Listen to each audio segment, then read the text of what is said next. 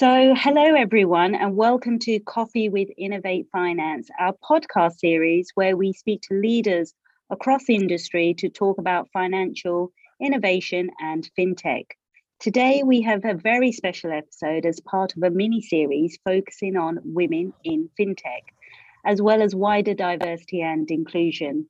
We will discuss the challenges faced by women in the industry, as well as implementing a D&I strategy, having an inclusive comms strategy, and managing the work-life balance.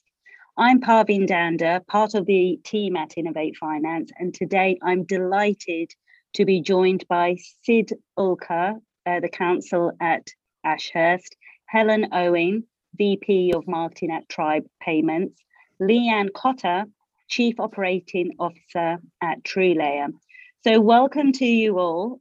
Could you kindly please introduce yourself and your company, and also tell us how long you've been working in financial services in the fintech area?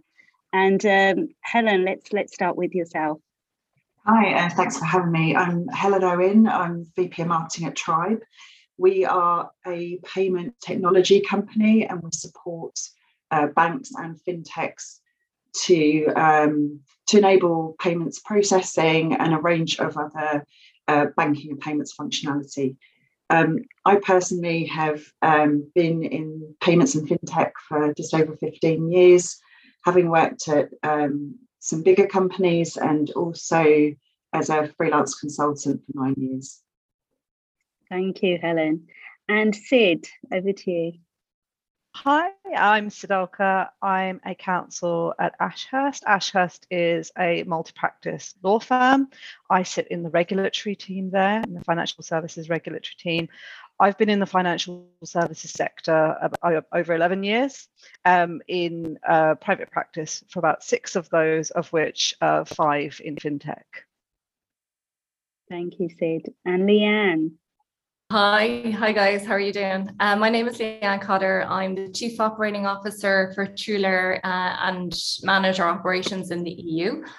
TrueLayer, we're an open banking provider. We're the leading open banking provider in the EU and in the UK, and we support payments.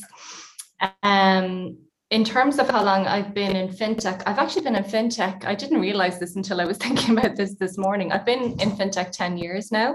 It doesn't feel like that, but it's true in a number of different guises. So I've seen a lot of changes over the years, which is good, but I didn't realize it was so long. But yeah, I've been in fintech for 10 years. Wow, well, the time does surely fly by very quickly.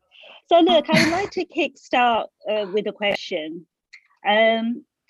If you could give me the 3 top challenges faced by women in fintechs or financial services, what do you believe they would be? Sid, I'd like to start with yourself.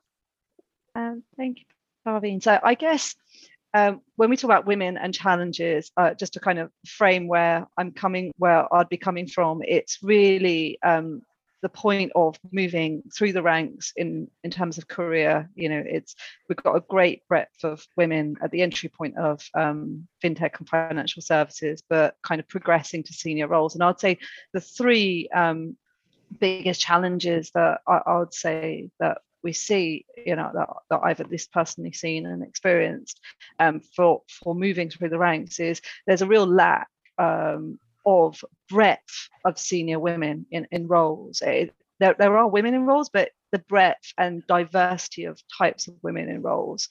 For example, women with families and juggling, managing that juggle. The second is I guess the natural approach and attitude regarding women and having families and being a parent, and the kind of the paradigm there associated with it, and the balancing of that act, kind of the attitude of women can have everything but can't have everything at the same time. And the third is the inherent kind of masculine structure of companies, because that's just how they're formed. We've got kind of a lot of men at the top, and the way in which that works and the system working in that approach, and how women can actually navigate through it, and it perhaps not being clear for women, and kind of perhaps on an average or general basis conflicting in terms of approach. Brilliant, thank you. Some really great points there, Sid. I think that could take us to at least a 2-hour podcast just to even touch on some of those topics. Helen, any thoughts in terms of the key challenges that you see? Actually, mine are very similar to what Sid's just mentioned. So I think, I suppose picking up on that point about a lot of male hierarchy and that kind of traditional structures of companies, I think in our industry, some of that stems from kind of two things. If we look at just rudimentary split of our industry, so if you look at the kind of, let's call it traditional financial services or banking side, of course, that has very traditional roots, very old-fashioned roots that are taking a lot more time to grow out of. And there's still, and I hate this phrase, but I can't think of a better one, that kind of old boys club mentality in certain pockets of that side of the industry. And I think things are changing, but very slowly. I think the other side of the industry that we would call now fintech, it's the tech element of that. So it's about, we don't see enough women in technology roles, and so therefore there's almost a limit to how far that women can progress in those organisations that are very tech-led, and perhaps we're not getting enough of those in at the entry point, or certainly, to Sid's point, rising through the ranks. So I think some of it is kind of systemic, although I hope that in the fintech end it would change more quickly than perhaps on the more traditional side. I very much echo the point about women with families, and I think I certainly have had that experience as well of a lack of understanding of women. I guess traditionally, if in whatever family life or unit you have at home, it's common for the woman, and this may sound as a stereotype, it's common still for the woman to play a primary carer role. But what's not recognised is sometimes the woman can be the primary carer and still the main salary earner now, and that's a very difficult juggle. And even if it's not about salary, perhaps responsibility level or whatever it is. And we're all trying to navigate how that might work, and I think it's not very clearly recognised by companies that is a more common struggle than perhaps they realise. And I do think feeding into that is about how that's preventing women to get to those more senior positions, and also to some extent, I think a lot of us suffer from imposter syndrome, and also from thinking that we can't have all those things, we can't possibly balance all those things, to have a family or whatever other commitments you've got at home in home life with a real leadership role in a business or a heavy responsibility in your job role. So we almost need a little bit more encouragement and self-confidence to help ourselves to get to where we want to go as well. So those would be kind of my main points. Thank you, Helen. And Leanne? Honestly, the two girls hit the nail on the head there, 100%. And I think, again, I have two kids as well. I'm a mother. And that is a huge factor, right, with a lot of women in organizations, especially as you move up through the hierarchy, if you like. Having been in fintech for 10 years, I have seen, in fairness, in a positive way, I have seen the needle move, and I've seen a lot more women publicly in leadership positions within fintech and talking about things that you wouldn't have even talked about 2 years ago. Like I saw, and I think Paulette Rowe in PaySafe the other day posting on LinkedIn talking about mental health and the menopause. That wouldn't have happened 3 years ago. Anne Boden in Starling. There's a lot of a lot more, I think, female representation out there. But the fact of the matter is, and the two girls hit the nail on the head there, it's harder. Women have to work harder to get to the same level as men, I think. And it's just the reality. I suppose men have a ladder and women have a jungle gym. You know, it's harder to get up a jungle gym. You have to work harder to stay at the same level. And I think that's a big challenge by women. And it's not really talked about enough because there's not a critical mass at leadership levels at all, in all levels of the organization. And I think in terms of helping there, I think it's just recognizing that that is an issue and that is a challenge, and putting, you know, helping companies to put things in train so that, you know, whether it's training of men and women, whether it's supporting people on things like imposter syndrome, you know, because it does, there's a large cognitive load with dealing with that if you're a woman coming back in the workplace and having to overcome those barriers and still do the same job and meet the same bar as a man. So while I suppose, and to summarize, you know, while I think there's been a lot of progress, I do think it is harder. It's become harder because of the pandemic, with women taking a higher share of the burden. You know, so I think we're on the back foot. We've taken 2 steps forward, if you like, and 1 step back. So I think that's something that it'll be interesting to see, especially over the next kind of, you know, 2 to 5 years, how that pans out. Brilliant, thank you. Well, look, I'd like to just dive in a bit deeper in some of the topics, the challenges that you've raised. And you mentioned imposter syndrome. So I believe it's a Harvard Business Review published an article saying, well, it's not about imposter syndrome, it's about the environment. And is it built? And it goes back to the point, Sid, that you made in terms of the structures, you know, being very sort of male dominated, and especially from the financial services perspective. Yes, it is somewhat changing, Leanne, as you mentioned, in terms of the fintechs. But what more, or where have you seen companies do this well, or what more do you think companies need to do to ensure that the right environment is in place for it to be more inclusive for everyone? Does anyone have any initial thoughts? I don't mind kicking off. I think we've got a bit of a kind of a negative feedback loop going, right? And until there's sufficient breadth of women at the top, we still have those structures in place. So, you know, you can shift it as much as you like, but until you get there, it's very difficult to kind of shift it fully. So it's about kind of getting there. So as well as there being the open conversations and active change, and I think you mentioned this, somebody mentioned this point earlier around tokenism, and ensuring it's not a matter of tokenism, but a genuine discussion and change in attitude. I think it also is helpful, it would be helpful to also help women coming up learn how to navigate and learn how to, like, I remember once I had a really interesting conversation with somebody regarding salary rises and promotions, and they just asked me, did you ask? It's like, no, but it's on merit, isn't it? And it's very much generalizing, but I know a lot of women are very similar. Like the confrontational aspect doesn't perhaps come as easy to them, and it's on merit, but actually a lot of these structures aren't.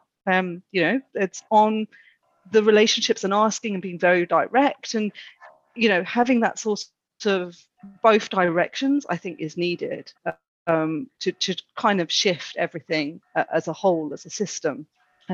I'll hand over to Helen and Leanne, because I can go on for ages. Thank you, Sid. I would just add, I completely agree with that. I definitely think this is it's a two-way street, and it's definitely a journey. So I think things that we can do. So I think those women who are making it into senior positions at whatever level that is, it doesn't have to be a CEO, but once you're in a line manager position of some kind, there's a lot you can do to kind of help the broader cause and to help your the people in your teams to feel empowered by mentoring and just having one-to-one conversations about how do they want to progress their career? What are their ambitions if that's what they're looking to do? And really set a good example. For me, there's nothing worse than a woman in a leadership position who doesn't behave in a way that nurtures their team and other women in particular. So I think that any woman who is in a leadership role of some kind has a responsibility to help those who do want to rise through the ranks. But I do think that that's also a responsibility of anybody in a leadership position. I feel very fortunate where I am, that our MD sincerely believes in the value of diversity, all kinds of diversity. And so I personally wouldn't ever join a company that didn't have that as part of their culture. And I'm lucky that I've been able to make that choice, and not everybody does. So, but yes, we do also have to be more assertive and to be brave enough to say what it is that we want and what support we need to get there. But just, sorry, on that point, Helen, so that's very much on the onus being on the individual and on yourself. Could anyone give me an example of what their organizations have done to create that, you mentioned the word culture, create that culture or those structures in place where it also means that women can bring their true self to work, that they can have those honest conversations. We touched on work-life balance, and I think especially during the pandemic, especially, do you think that now that narrative has somewhat changed in the fact that we can, see the challenges that women are sort of facing? Yeah, I can go. I can give some examples, but just more generally, I think some of the themes that the girls touched on there, like one was imposter syndrome, one was ensuring that, look, you have to have a critical mass of women in the organization. Otherwise, it's, some female leaders that are isolated in positions and they're not supported. And then those women can take too much of a burden as well of making sure that, diversity inclusion is a priority, So I think we have to be fair there as well.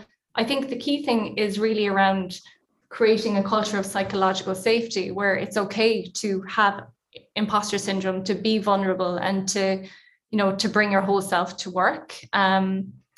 I think creating a balance in the culture, there's no magic bullet, there's no silver bullet. So you're not going to change cultures overnight, but a lot of organizations are doing, really good things, really positive things to try and address the imbalance. Like my former employer, Facebook and WhatsApp, and my current employer, Truler, both have, equal parental, leave. So men and women get paid parental leave. That was a game changer for me with my two kids. And it means that you're having men and women having similar conversations, not just women having those conversations. So there's a lot, like culture eats strategy for breakfast. So unless you change the culture from the ground up, whether it's women, employer resource group, D&I, employer resource groups, hiring strategy to make sure you bring the right talent in, having resources dedicated to advocating for D&I within organizations, which my organization does, my previous organization did. It doesn't move the needle overnight, but those are things that will change the culture. And if you have a good culture, your programs will work, or directionally they'll continue to improve. So I suppose that's probably a long-winded answer to your question, but I think especially with the two girls and their points, that really resonated with me. But I don't think you can succeed unless your culture is adaptable to diversity and inclusion, and specifically the needs of women. Yeah, and just to echo Leanne, it's I fully agree. There's the individuals that need to kind of make an effort, but if there isn't a very vocal conversation about D&I to the point where everyone's being brought along to the ride, and so it's front and center of everyone's mind, then the culture can't be shifted. We have similar things, there's gender neutral drafting policy, there's equal parental leave. We've also having these similar mentoring, similar kind of initiatives initiatives. And what it does is, even for the individuals where, who don't, just want to get on with their day job and they might not necessarily be thinking about D&I, it kind of forces everyone to be in that mindset, and that can slowly shift the dial. Because the more subtle points are they're subtle points as well to iron out, but at least that's a beginning, that's a start. And there is one point I just want to pick up from Helen earlier, which is this point regarding women and being the caregiver. I think the one area which I think still does need work is that women want to be, many women, not all women, but many women want to be primary caregiver and work, and that's something that is a conversation that needs to be had and recognized. And that's down to kind of, to your point, Leanne, there's no silver bullet, but at least, being able to have that conversation rather than I'm going to put my work box here and my family box here, and I'm just going to suffer and try and manage. That's I would say kind of one of the biggest challenges that I've personally seen. Yeah, I would agree. I would say it's actually one of the bigger hurdles that we have in terms of enabling women to get into those senior positions, because by nature that just happens at a certain stage of, certain age, certain stage of your career. And then of course it often coincides with having a family or post-family, if that's your sort of chosen route in life.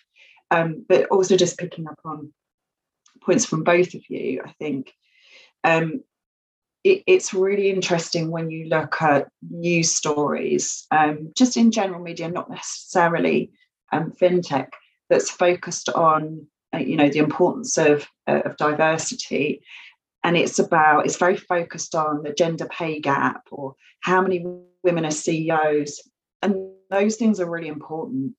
But there's so much more to look at than that. It's these cultural, even just starting with some of these small cultural things. Yes, absolutely. Look at your gender pay gap. It is really important, because in my mind, that should never have been a thing, right? But there's so much more that you can do to help foster that equality and inclusion. This shared parental leave is a perfect example of that. And I'm really encouraged to see, these companies that are leading by example. I really hope genuinely there's more of that happens, because these are the things actually. Brilliant, thank you.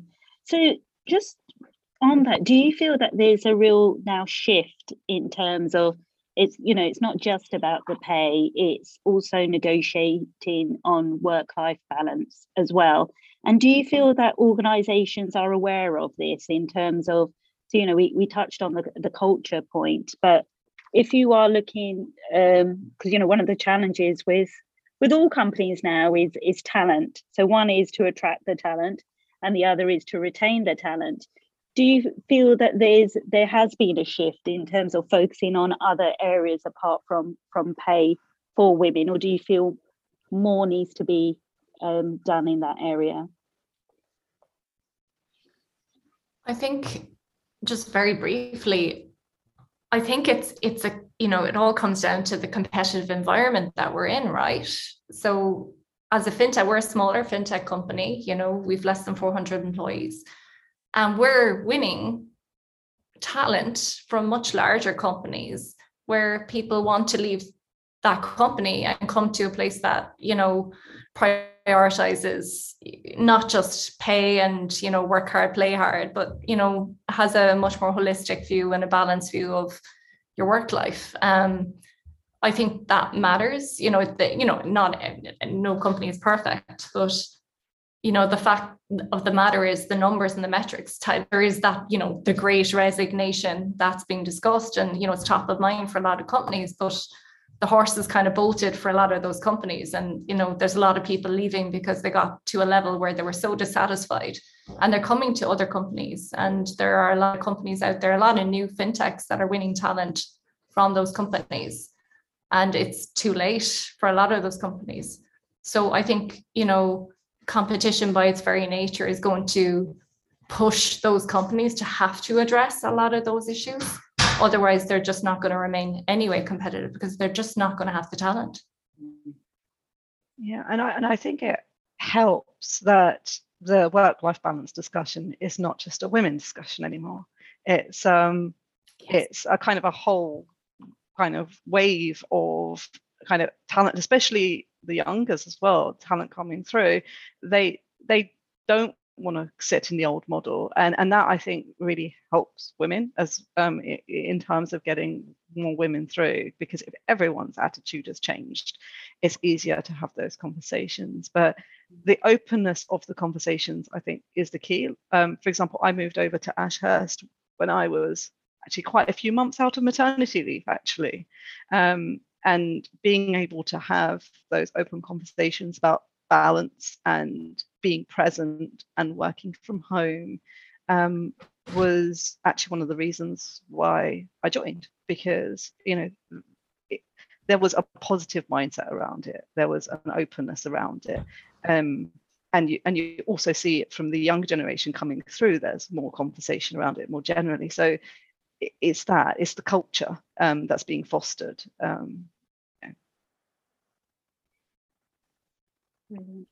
And in terms of the whole conversation about women in financial services, or women in fintech, do you believe the discussion also now needs to be speaking about women of color, and those that maybe are going through like the menopause, those that are returning to work? Do you believe we need to have sort of now deeper conversations with specifically in the challenges that sort of women face during their lifetime? Or if a woman's going to go to do IVF or whatever the case may be, do you think there's now an openness within the organizations to dive in a little bit deep, and also just to have a certain, not initiative, but things in place in order to support them? Or should it be, whether you're a man or a woman, or however you identify yourself, that we have considerations depending on your own personal journey? This is a bit of a tough one. Let me have a stab. Thanks, Helen.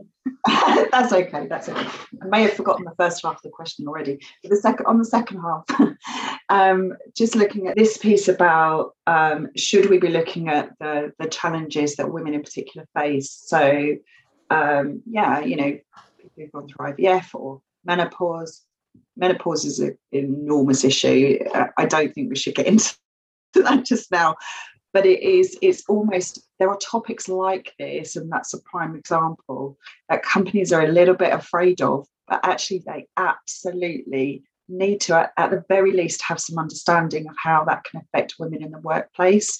Now, as a woman of a certain age, approaching a certain stage in life, I'm very acutely aware of this, and it feels extremely daunting because there are physical effects, there are mental and emotional effects that will definitely, need to be taken into consideration. I would love to see much more openness. I don't think we're there yet. I do see some of these topics starting to be discussed in platforms like LinkedIn, and I think that's very encouraging, but it's a very quiet whisper of noise.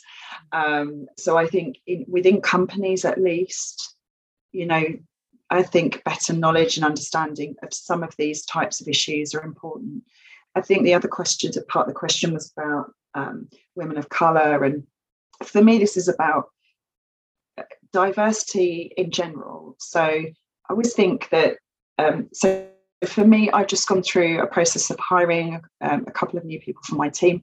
Coincidentally, they're both men. But for me, when I go for recruiting for a role, all I am interested in is the right person for the job, regardless of whatever labels apply to that person. And that's the way we should always do it. But we should always have in mind that when we go out to recruit, that we make it clear that we are encouraging diversity in ethnicity, in gender, in background and experience. people with disabilities or mental health conditions, that the support will be given so that those people will all apply in the first place, and you will have a nice, very diverse talent pool to choose from. So important. Even though I've hired two men, I have other kinds of diversity in that team. So valuable for me. As a marketing team, creativity comes from being a diverse group, and we each bring something very different to the table in terms of views and ideas and experience, and that's the value you get from having a really diverse business and really diverse teams. I still think, again, there's an awful lot to do to encourage that, real diversity, genuine diversity in businesses.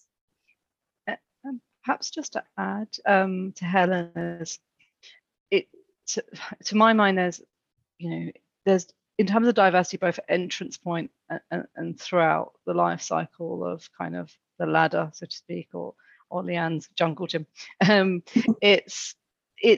think there's a factor of education, right? So we all understand diversity because there's things, we're discussing women, but there's other aspects of diversity that, we all need to understand more about, and also to deal with the issues around unconscious bias, right? That's a topic that comes up a lot. And, there's not, a lot of people aren't overtly kind of prejudicial now, right? It still exists, don't get me wrong, and stereotypes exist and all that stuff, but there is a big factor of unconscious bias, like in women, it's too gentle, or whining or whatever, if a woman is kind of raising something, and just that natural instinct that some people have because of that inherent prejudice that they carry, and it's the same with any aspect of diversity. So to my mind, there is an element of education that is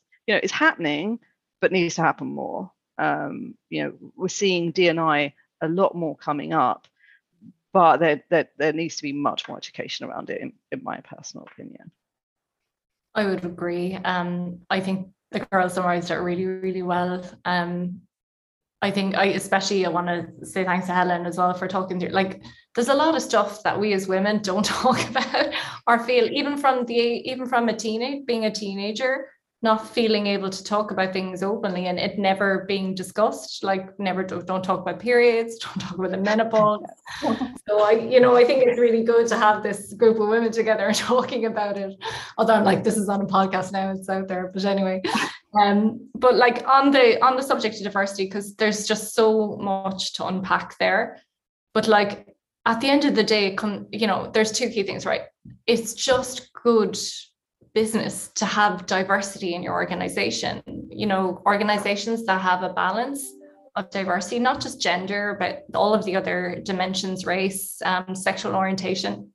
And as you said, Sid, the list goes on. You can slice and dice that whatever way you want. But it's so important. And like the organizations that prioritize that do have a balance.